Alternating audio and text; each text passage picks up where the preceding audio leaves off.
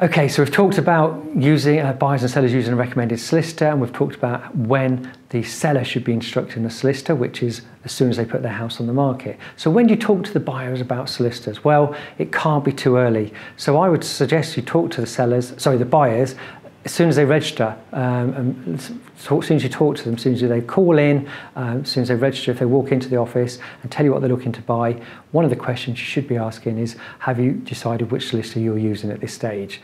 And if they say yes, that's great, and then you can find out who that is and say that will help once they want to negotiate on a property. If they haven't got a solicitor, say, well, look, the sooner you get a solicitor organised, the better, and explain the benefits, and maybe send them some quotes. And then on a viewing, it's exactly the same. Talk to anyone who's viewing about solicitors. Have they sorted their solicitors out yet?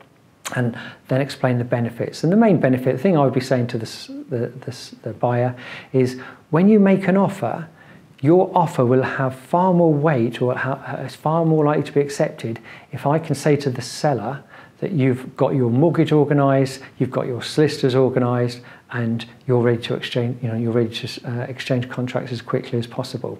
So talk to the buyers as early as possible when they register, when they're out viewing, and explain to them that not only will it add weight to their offer, but as a buyer, we want to find them a house, and just say to them, look, estate agents will take you more seriously and more likely to call you if there's a suitable property, if they know that you're ready and prepared, i.e. your mortgage is ready and prepared, and you've got solicitors not instructed, but you've got a solicitor in mind that you want to use, and then estate agents are more likely to call you first if a suitable property comes on the market.